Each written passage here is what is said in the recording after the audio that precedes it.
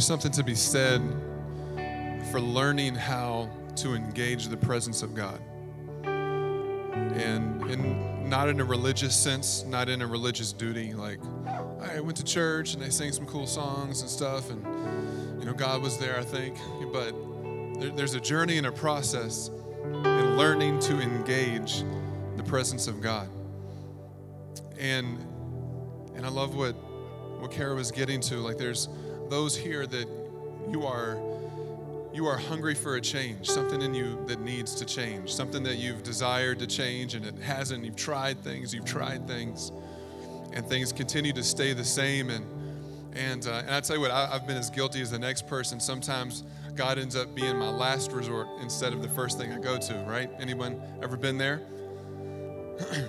And immediately one of the accounts in the Gospels popped up in my mind, and I wanted to read some of it to you. It's in the Gospel of Mark chapter 5, and what's happening here is there's this woman who her entire adult life has struggled with constant bleeding. And she was, you could tell when you read through the account of this, she was at the end of her rope. She tried everything. As a matter of fact, it says that in verse 26 that she had suffered a great deal for many doctors, and over the years she spent everything she had to pay them. But now she had gotten no better. In fact, she had gotten worse. But listen to this. When she heard about Jesus, somebody needs to hang on to that fact this morning. When she heard about Jesus, so she came up behind him in the crowd, and she just touched the edge of his garment, the edge of his robe. She didn't try to schedule a meeting. She wasn't trying to have, front and center. She just realized and had a reality check and an encounter of who Jesus is. And she realized, man, I don't even have to talk to him. I don't have to tell him what's going on. If I can just get to where his presence is, and just if I can get close enough to him to touch the edge of his garment, I believe that he can heal me. I've heard that he's healed others. I've heard that he's brought change into other people's lives. I've heard that he's been the solution for other people. Maybe he can also be the solution for me. And the crazy thing about what she did, it would almost seem more weird if there wasn't enough people, but there were so many people in this story crowded around Jesus, because that kind of happened to him everywhere he went. There were so many people crowding in, trying to get a piece of Jesus, trying to talk to him, trying to get a selfie with Jesus, trying to get an appointment with Jesus, trying to get a piece of him. Which is ironic, because there are lots of people trying to get to Jesus, but there's a difference between those who are trying to get him that are hungry and those who are trying to get to him because they have an agenda. And God doesn't want you to be perfect. He doesn't want you to have all your stuff put together. He doesn't want you to have everything figured out. He doesn't want you to be sinless and clean and knowing how to say the right words and knowing how to act religious. He doesn't want that. He wants you to be you and to come hungry and boldly before him, because that's where he can do his work. He can't do his work when you feel like you've got it all figured out and then come to him. He wants you to come to him when you know you don't have it figured out. And not only that, but you don't have a clue how to get it figured out. You don't know how to work it out. You don't know how to get better. You don't know how to change. That's when Jesus is like, you're in the perfect spot. Come here. But Jesus didn't even know this woman was coming. And he's got so many people crowding around him, but when she gets up behind him, he doesn't even see her, touches the hem of his garment. It says that healing virtue went out from him, and in that moment, she was healed. And that's amazing. Jesus' response was, who touched me? And they were so crowded that Peter, one of his disciples, says, in all due respect, that's a dumb question. There's people everywhere. Everyone's touching you. He's like, no, somebody touched me intentionally. This morning, do you need to have an encounter with Jesus? Do you need to touch his presence intentionally? I'm not saying that you can show up and just observe and not be impacted. I'm sure you can, and people get impacted that way all the time. But Jesus constantly cries out, to those who are thirsty, come. To those who are hungry, come. To those who have need, come. To those who are broken, come to me. To those who have lack, come to me.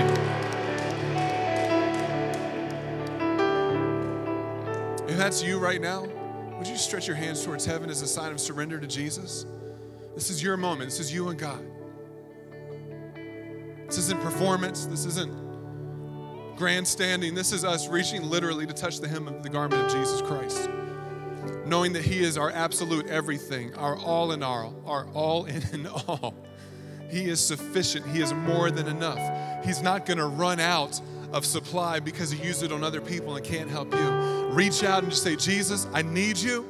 Jesus, I'm desperate for a touch from you. I'm desperate, Lord God, for change that can only come from you. Father, would you help me where I have need? Would you help me where I have lack? God, as they cry out in their pure hearts before you, Father, Lord, we're not perfect people coming to you. We're broken people that know that we need you. And so, Jesus, I just pray across this room. And God, we're speaking to our region, God. I just pray across our entire region today, Father. Lord, let the grace and the love of your presence stretch over our region, God. Father, we need you. Families need you, God. Marriages need you, Lord. Children need you. God, we ask, Lord, that you would just do what only you can do. Yesterday, God spoke to me and he said, you need to prepare and you need to tell people. And we put some stuff out on Facebook. I don't never know how that works as well, but God said today there's going to be people who come who are struggling with depression. And he goes, and I want to heal them. I want them to have a moment with me. And I don't know if that's for you. I don't know if that's if you fall into that category, and for you it's a clinical thing. Maybe it's something that's been medically diagnosed, or maybe you're just in a season where you just feel depressed. You don't know if it's a diagnosis or if it's just a season or what, but you feel depressed and you feel lost and you don't know what to do. I'm gonna pray for you right where you are. I'm not gonna make you come up front or anything. But if that's you, this can be between you and the Lord. I know for something like that can be personal. You don't want to expose yourself, and that's fine. But I just ask that you would be humble before the Lord. And if that's you, just have a moment right now. Just let your heart open before the Lord, and let me pray for you right where you are. Jesus, I just ask, God, that you would do. We're not doing it. Just ask that you would do, Father, what you say you will do. God, we come against a spirit of depression that hovers over this region. Whether it's circumstantial, whether it's this crazy year that we've had, whether it's deep within somebody's mind, whether it's in their emotions, whether it's things within them that are not firing the way that they should be, God, or whether it's the things that are outside circumstances that are just causing people to question, to be depressed, to question life, to question meaning, to question purpose. Father, we ask that by your love and your grace, Father, that you would come right now and just overshadow them in this place. Let your Holy Spirit come and just overshadow them in this place right now, Father.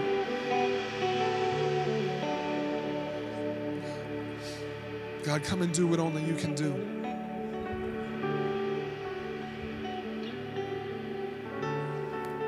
Jesus, you are our counselor.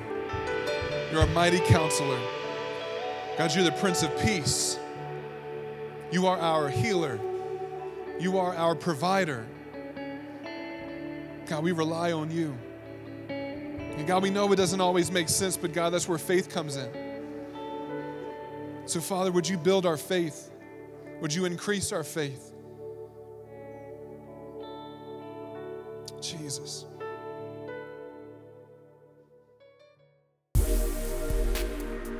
What's up, everybody? Welcome to the CONVO Church podcast. My name is Craig. And my name is Kara, and we are the lead pastors of CONVO Church.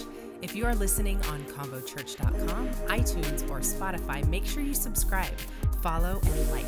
We love it when you share with your family and friends, and we would love it if you could leave us a great review. Our prayer for you is that the message today will inspire purpose, encourage life, and build faith in you. Enjoy the message.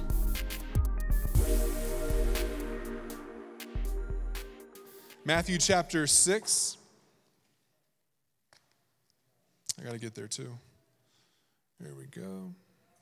And some of you will recognize this portion of Scripture as we get into it. I'm going to read from the New Living Translation, which is the primary translation that I use most of the time. But you'll recognize some of this, and even if you don't consider yourself a church person, you might recognize this as well.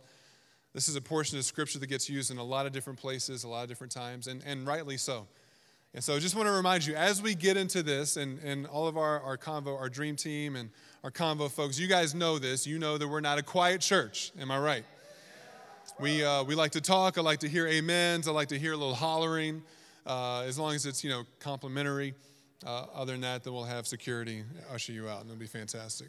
Always love those moments. All right, go. Where are we at? Matthew chapter 6. All right, Matthew 6. We're going to start in verse 9.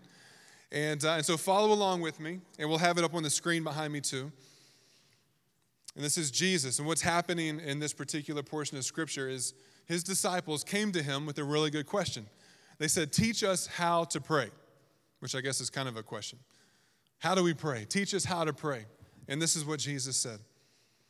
He said, pray like this. Our Father in heaven, may your name be kept holy. Some of y'all might remember, hallowed be thy name. But in America, we don't speak in the old King James English, so we try to use vernacular that may be a little bit more understandable. Our Father in heaven, may your name be kept holy. May your kingdom come soon. May your will be done on earth as it is in heaven. You should underline that line in your Bible if you're able to. May your will be done on earth as it is where? In heaven. Give us today the food that we need, and forgive us our sins as we have forgiven those who sin against us. That's a good underlined spot as well. As we have forgiven. Focus, Craig. Don't get ahead of yourself. And don't let us yield to temptation, but rescue us from the evil one. Father, we ask that just in the minutes that we have together, Lord, you can do immeasurable things, God. You can change our mind. You can change our hearts. You can transform everything about us. So, Father, we pray that just in these minutes you would allow us to receive, allow us to hear, allow us to be open to what you're trying to speak today. We just ask it in your mighty name. Amen. Amen. So I don't have much of an introduction for this week because this really kind of connects to the message that we spoke last week. And so if you want to kind of get caught up and you weren't here and you didn't hear it, you can go to our podcast on Spotify, iTunes, or our website, and you can listen to the message from last week. But we're in this little series. It's called We Are Jesus People. We are Jesus people. And last week I decided it would be a good idea to define that because almost like anything in the religious world, and I use that term loosely, we tend to create definitions for words in our own mind and our own life, right? Like we redefine every word so it fits what we want it to fit, which is crazy dangerous, by the way, because we end up using words that are the word love. That word has been completely redefined, has been robbed, and has had its purpose taken away from it. But it's the central, most important word, I think, in the entire Bible. And so it's important for us to understand what love really is. So, and we can say Christian. I'm a Christian. What do you mark on your census? I mark Christian/other. What the heck does that mean? Like, what is a Christian/other? Well, a Christian for me just means, there's a God. He's out there. It's good. And for another, I'm Christian, and that means that I believe in Jesus, and I believe that he died for my sin. I believe he loves the world. Blah, blah, blah, blah. And so you got these two people who are saying they're Christians, but they live different, they walk different, they talk different, their lives are different, and their values are different. So how can two people be the same thing? No, we got to define things. So for Jesus people, this is what we put as a definition. Jesus people are regular people like you and me. I love that. That's a good starting point. Not perfect people. Regular people like you and me who are passionate about their relationship with Jesus, and they live to share his life and love with others. And so this whole Jesus people name, this title, this tag, really originally came out of the 60s and 70s when at the same time like the free love, free sex, drugs, rock and roll, hippie movement was happening, there was a counter movement that was happening of God moving on people, transforming lives, changing lives, giving them passion about the salvation and the healing they had just experienced, and then going out to the streets to find people that are living in the same brokenness that they just came out of. And they didn't name themselves Jesus people. They didn't have a branding meeting, and they weren't looking up if the social media name was available and what's the domain. No, they weren't doing that. They just were doing what they saw Jesus doing in the scriptures, and people started to observe what they were doing and said, "Man, those are it's just those Jesus people." Which for them was a cliche and an insult, but for the Jesus people themselves, it was a high compliment. That anything that we would ever do would closely resemble what Jesus would do. It's like, thank you. I appreciate that. No, I didn't. I was trying to insult you. Well, you didn't. You failed. Thank you. I'm a Jesus people. But we're actually starting to see a very similar resurgence right now in our nation. Some things that looked very similar to what was happening in the 60s and 70s as people began to become completely undone with what they were observing happening around them in their cities, their communities, and in their nation. And they began to get out and begin to say, hey, we're going to actually change things. We're going to be, by our Jesus-following nature, we're going to change things. Because there were a lot of similarities at that time that we're actually seeing right now as well. And they did. They took Jesus to the streets. They took Jesus to people everywhere they went. They wanted to make sure that people knew about this amazing Savior that they had encountered. And so we have that same opportunity today, and even after church today, there's some of us that after we get torn down and whatever, and get everything put away, we're heading over to Sacramento because there's this huge public worship event that's going to be taking place. Thousands of people are going to come. We're going to be literally on the footsteps of the Capitol building in Sacramento, where legally you're not allowed to sing because you could hurt people with your singing, and legally you're not allowed to do anything. But we're going to go there, and we're going to worship God, and we're going to praise God on the steps of the Capitol. The governor's been invited. We'll see. That would be fantastic. I'm not holding my breath, but God does miracles, and it's going to be, we're praying for him, so it's going to be great. So, yeah, if you're all coming, that'll be fantastic. But that's, even just that, the concept and the passion that's beginning to show up in people, to where they're not content to just have their little private gatherings on a Sunday or on a whenever, and that's the definition of their relationship with God. No, there's something rising up inside of people that says what is going on is not okay, and what God has put inside of me is for so much more than just me, so it's time that I do something with what God has done inside of me and begin to get vocal and begin to get active and begin to be present with what God is trying to do through me and through us and through our nation and in our world. No more of this quiet, scared Christians that are just gathering and trying to circle the wagons and, hey, everybody, this is terrible times. This is just terrible, guys. Let's just huddle over here in a corridor, in a corner, in a prenatal position. That's not the word either. And then we're just terrified. And we got too many babies coming around here. I'm starting to think like prenatal and, what am I trying to say? Was it so y'all know what I'm saying. Come on, let's get in close. We're going to need each other's body heat for warmth so we can survive. But that has been the church world for the last 30 years. With little movements here and little movements there, some bigger than others, and echoes and whispers of revival, and the Holy Spirit showing up in pockets. And I think what God's trying to get at to us is that he's tired of being held in pockets. He's tired of people having to travel long distances to encounter what they can encounter in their home, or in the Believe Park downtown, or in our church building, or in our workplaces. God is tired of us underestimating who he is and praying prayers that sound great when we pray them, but in all reality, they're so disrespectful to the power and the greatness of who God is. Ephesians 3:20 was actually the verse that we've launched this church on. That God will do exceedingly abundantly above anything that you can even ask, dream, or imagine. So why are we praying these weak, wussy prayers as if God doesn't have what it takes to actually make them come to pass? Well, I've prayed for things before and they didn't really happen, so I never know if God's listening. Does God hear my prayers? I get that. That's a real challenge in the human mind. I get that. But the reality is that, yes, God does hear your prayers, and we're actually going to go into that a little bit more in the next few minutes. I'm going to be chopping this thing up so that we can actually get some content out here for you guys this morning. Every obstacle has a God strategy forward. Every obstacle. Every single obstacle. Stop saying no, not me. Yes, you. Every single obstacle, talk to the camera, has a God strategy forward. Every one. Now, that doesn't mean that every obstacle comes from God. But guess what? There are some that do. Why? Because if you are about to walk off a cliff, God loves you enough to put something in front of you that may make you walk in a different direction. But there are also obstacles that we face that are either our own doing through poor choices or things that we've been raised a certain way and it was unhealthy or toxic and we don't know any better, or even to a kingdom degree, there are obstacles that the kingdom of darkness, the kingdom that's at odds with the kingdom of God, would like to put in your way so that you will trip and so that you will fall. The kingdom of God is trying to bring you into a place of purpose. The kingdom that is opposing God, the devil and his kingdom, is trying to steal and kill and destroy.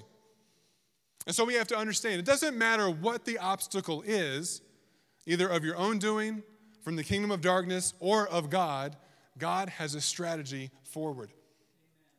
Every single time. But the direction that we take with these obstacles is the key. So last week we started talking about prayer, and we got into it and read some scripture and interaction with Jesus had with his disciples, and how he posed a problem, but then he also posed the solution. And the solution, I know it sounds cliche and a little too churchy and too easy, but Jesus says, so pray. God, I've got this going on, I got this problem. Okay, so pray. Because every obstacle that's in front of us is trying to keep us from obtaining the potential that God's trying to take us to. And it's so easy. Gosh, I've been there, guys. It's so easy to be in the moments where you've exhausted everything, right?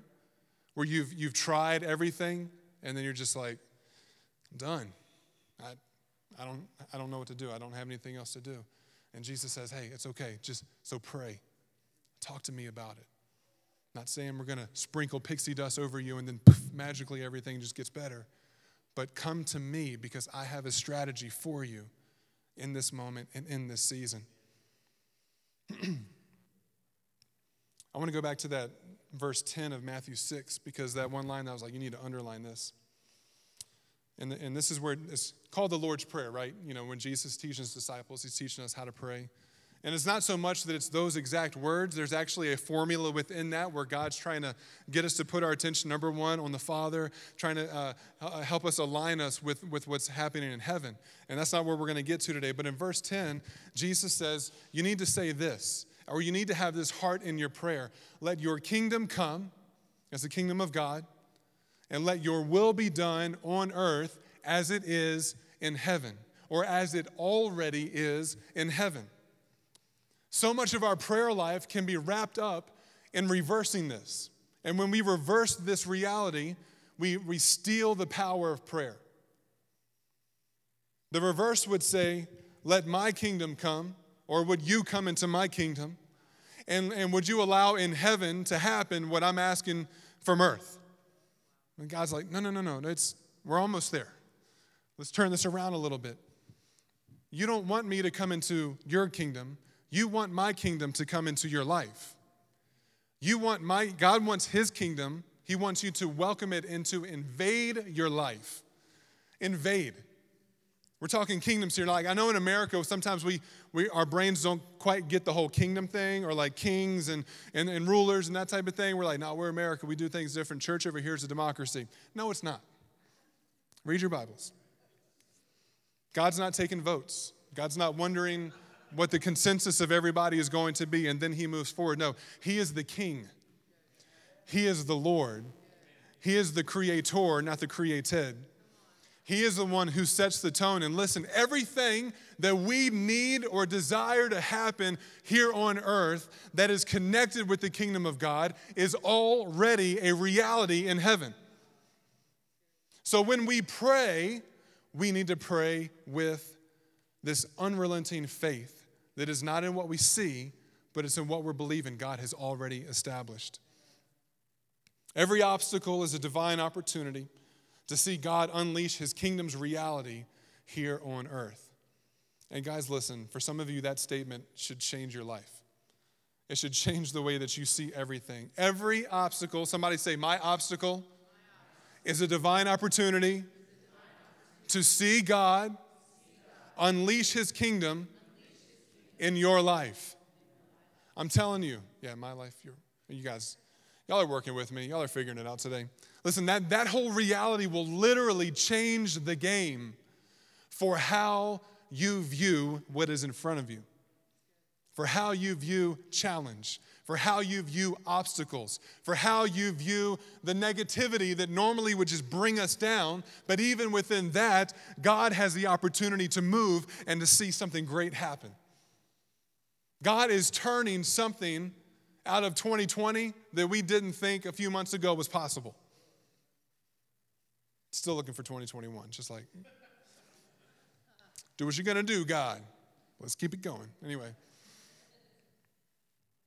There's this one reference in Matthew chapter 17. I'm in Matthew a lot today. Verse 20, where the disciples, who Jesus had already given them authority to cast out demons, heal the sick, take authority, start doing that kingdom stuff here on earth. And in this particular account, the disciples were trying to pray for someone who was demon-possessed, and they were not having any success, which I can only imagine maybe what that scene would have looked like. And they came back to Jesus, and they're like, we can't do it. You told us to do it. We can't do it. What are we doing wrong? And Jesus looks at him, and his response is this. He says, you don't have enough faith. Oh, there's other translations that say you haven't applied faith. Because sometimes we hear that word enough, and we're like, oh, do I have enough? Oh, it didn't happen, so I must not have enough. How do I get more? I need enough. I'm not good enough. But I think a better understanding is that we haven't applied faith. He says, I tell you the truth, if you had the faith even as small as a mustard seed, you could say to this mountain, move from here to there, and it would move. Nothing would be impossible. And of course, he's not talking about after church going outside and being like, Mount Peavine, throw yourself in the Tahoe. No, that's not the point that he's trying to get at. But what he's trying to say is the mountains in your life, you have the authority to speak to them and believe that they're going to move. Or at the very least, as you speak to the mountains in your life, either God will move them or God will reposition you. But either way, there's an obstacle forward. Faith is not trying harder spiritually. Faith is not trying to raise your blood pressure because you're trying so hard and gritting your teeth trying to make something happen. What are you doing? I got faith. No, you're going to have a hernia. That's not faith. No, faith isn't trying harder. Faith isn't just saying that you believe something about God. Even the demons in hell believe in God, and they tremble at his name. So don't ever be content. Well, yeah, I believe in God. Great. So does the devil. You're on a great team. Let's take this a little bit further. Now listen, faith literally means, listen to this, you are choosing to be in full agreement with what God has already established in heaven. And you stand on that agreement. Because it's easy to pray for something, I got faith for it, I believe God's going to do it, and then it doesn't happen, you're like, oh, okay. No, faith means I'm not moved by what I see. I'm moved by what I'm standing on God's word. Now here's the cool thing. God has given us this beautiful tool right here. And he's given us his Holy Spirit, the two which actually work in tandem. Because the word of God will never violate the Holy Spirit, and what you think you're hearing from the Holy Spirit should never violate the word of God. I've seen people do some dumb stuff because like, man, Holy Spirit told me to do it. I was like, that kind of violates what God's word says about what you're doing. Hey, God told me. All right, good luck with that. No, God will never ask you to do something that violates what his word has already told you to do. So many of us struggle with hearing God, and I feel like I'm getting off a little bit here, but we struggle with hearing God because we've been made to think that it's this super transcendent thing where the ceiling opens in a building and clouds and light come through and then a voice booms and then we hear God. But this is the best way for you to hear God. You just open this up and begin to read. And the cool thing about being in a church community is when you read something, you're like, what the heck is that? You can phone a friend. You can get in a crew, get in a small group, talk to your crew leader. You can talk to your pastor. Hey, read this, not sure what this means. But the more you get into the word of God, the more you will hear his voice. Because faith, is Romans 10:17, faith comes by hearing and hearing the word of God. Not hearing the word of Fox News, CNN, not hearing the word of what's trending on Twitter, not hearing the word of all that's being lambasted on Facebook, but hearing the word of God. This should be the thing that for Jesus' people charts our course as we engage in culture, not the other way around. There's so many people that are in error right now, that are making serious mistakes right now, that are saying things that are not in line with the character and the nature of who God is. And it's just because we kind of get off message. We get off the message. So faith isn't trying hard. Faith is just saying, I'm in agreement with what God says. I'm in agreement with it, and I'm going to stand on it, and I'm not going to give into it.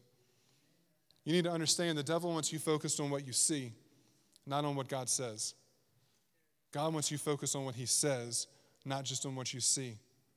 When you walk in faith, you don't walk by sight. You walk by trusting that God is going to do what he said he's going to do and that he's going to be what he said he's going to be. And a big part, this is where I'm going to wrap this up and go get to finish this next week. All right. A big part of walking in faith is speaking faith. It's what do you say? You know, the Bible also talks about how the words that come out of your mouth have the power of life and death. Sticks and stones may break my bones, but words will never hurt me. False. Myth busted. No. Words are the most powerful weapon that exists. Words lead to actions. Every war that's ever been fought in the history of civilization started with words. Every one. That created culture, that created ideology, that created enemies, that created foes, that created allies. Everything that's happening right now in our culture that's driving everybody nuts starts with words. Everything that challenges our own individual lives, relationships, it starts with words. Because you are speaking, whether on purpose or accidentally, you are speaking what you believe. And sometimes what actually we do believe, maybe we don't think we do, but it's what comes out of us. And the Bible challenges us that out of the abundance and the overflow of what's already in your heart, that's what you speak. The beautiful thing is that God can get a hold of that and transform that. God can shape that. And so what he wants us to do is not just walk in faith, and like an analogy, but he also wants the way that we speak about our life, the way that we speak about our situations, the way that we speak about our region, the way that we speak about what we see around us. He wants our words to be filled with his words. Because that's another way that you're going to bring the kingdom of God alive in your world. We will bring the realities of heaven alive in our families, in our city, in our nation, when we begin to speak what God's already spoken. And when we begin to stand on the realities of what God has already established. And here's the cool thing. I almost jumped up on the stage. I'm kind of antsy about this. Like, you got to understand that when you get this wrapped into your mind, then when you begin to understand that what God desires for your life is already in existence in heaven, guess what? You have nothing to worry about anymore. You have nothing to, and when you see something happening in your life and in your world that you don't think is in alignment with heaven, then you have the permission to go to heaven in your prayers and say, God, I want your will be done here as it is in heaven. And if you are off base in what you are asking for, here's the cool thing. God in his love and his grace will shift the way that you think. He'll change your heart. He'll change your mindset. He'll change things that he's like, no, it's great intent. I see what you're doing there, but that's actually not what I'm trying to do through my kingdom. This is how I actually want you to pray. This is how I want you to walk. This is how I want you to live. And all of a sudden, things become so powerful. The last thing that I want to hit, and I have 2 minutes to do it, there are obstacles to prayer. One of them is doubt.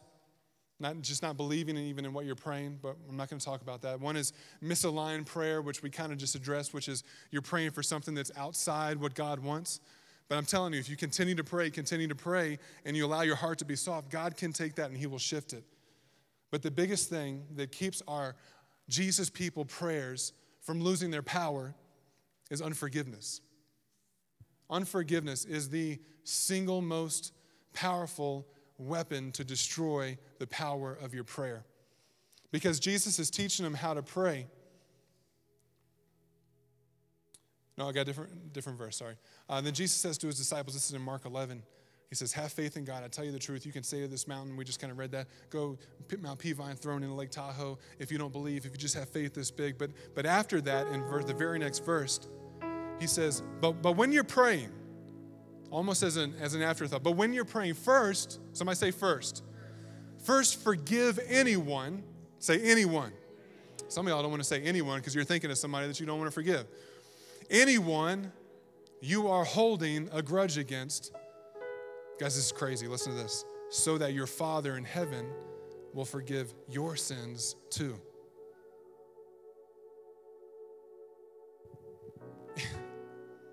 I know so often in the church, and it's true, man, God's going to forgive your sins. He is. Only God can forgive. Yeah, he is. He will. But you got to understand, what exists in heaven is a complete reality of total forgiveness. And when our words and when our heart and when our actions do not align with that will that's already existing in heaven, we block what is in heaven from coming down to earth. The key to revival in your life, the key to revival in our church, the key to revival in our nation has everything to do with your ability to forgive those who have sinned against you. You know how Jesus says crazy things like, love your enemies, pray for those who persecute you? Are you kidding me?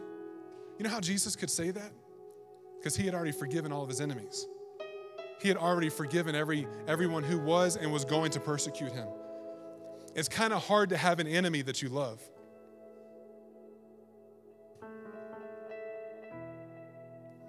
Unforgiveness blocks the flow of heaven's reality from coming alive in your life. And that's where we stop. Because that's the point where God wants to come home right now. Can you bow your eyes? Bow your eyes? Man, I'm on point today. Woo! Did you get that online? Bow your eyes, please. It's a thing. It's somewhere, something. Just close your eyes for a moment because I want you to take some serious stock in your heart. Because I'm going to say a few areas that may hit home for some of us. In your own life, you know of relationships where you need to give forgiveness. I mean, hundreds of messages have been preached just on this topic alone. But the reality is when it comes to not forgiving somebody, 99 times out of 100, you're the only one who's being held in a prison by your unforgiveness. Right now, there's faces rolling through your mind. There's names rolling through your mind right now of people that you need to forgive. Most of them that you would need to personally forgive. Some of them it's not safe, so you need to forgive just in your spirit before the Lord. And that's at that personal, like intimate place, because nothing hurts more than a wound from someone that you once held close. But to be able to let that go and to be able to experience the freedom that comes from that, wow. All of a sudden you've unlocked the potential and the possibility of what God has already established in heaven coming alive inside of you. And honestly, if I could speak to the season that we're all in right now as a nation, there's so much hate being spewed online. So much hate. There are people that you disagree with, that you've never met, that you need to forgive. Like specifically, and I know like this hits home in many different places, you don't have to go far, like there are people who need to forgive police officers. Like, oh, it's just a few. It's just, no, I get it. But still, like right now, the enemy is using little stigmas in so many areas to create generalizations that are causing division and hatred. On the flip side of that, there are those that need to forgive protesters, rioters, looters. There are those that need to forgive those who have upset you because they attacked you online. There are those of you that need to forgive those that you disagree with. There's some of you need to forgive politicians that you'll never meet. Political leaders. Some of you need to forgive pastors who have hurt you in different ways in the past. And I know this sounds crazy, but some of you need to forgive God. Theologically, God didn't mess up. He didn't do anything wrong. But God understands, He understands that. Because when you're giving forgiveness, sometimes it's not even because somebody did something. It's just because of how you've received what's happened in your heart and in your mind. So just go the spectrum in your life, even right now. Holy Spirit, I pray, Father, right now, Lord, that you would release a spirit of forgiveness in this house, through this church. God, those that listen to this later, God, on our podcast or online, Father, I pray that right where they are, wherever they're listening, God, that you would help them right now to release the unforgiveness in their life, that they would grant forgiveness to those who have hurt them, for those that have left them, for those that have betrayed them. Jesus, we need your help for this. But you are so faithful. So we thank you, God, Lord, that you are the one that forgives us so freely. And once we walk in forgiveness, God, not only does it open up greater depths of you forgiving us and drawing us closer to you, but Father, it opens up the heavens. That's why you say, Lord, that if my people who are called by my name will humble themselves, turn from their wicked ways, repent, God, we have to get that forgiveness. It says, then you will hear from heaven. Why weren't you hearing us from heaven before? That's not your fault, God. It's because we were living in unforgiveness with bitterness. But Father, as we let go of those things, Father, and as you bring healing into our hearts, and even as you use it to heal relationships and to mend things that were broken, that there was no way of knowing how it could be solved, God, you're creating a new reality. Let your kingdom come. Let your will be done on earth as it is in heaven.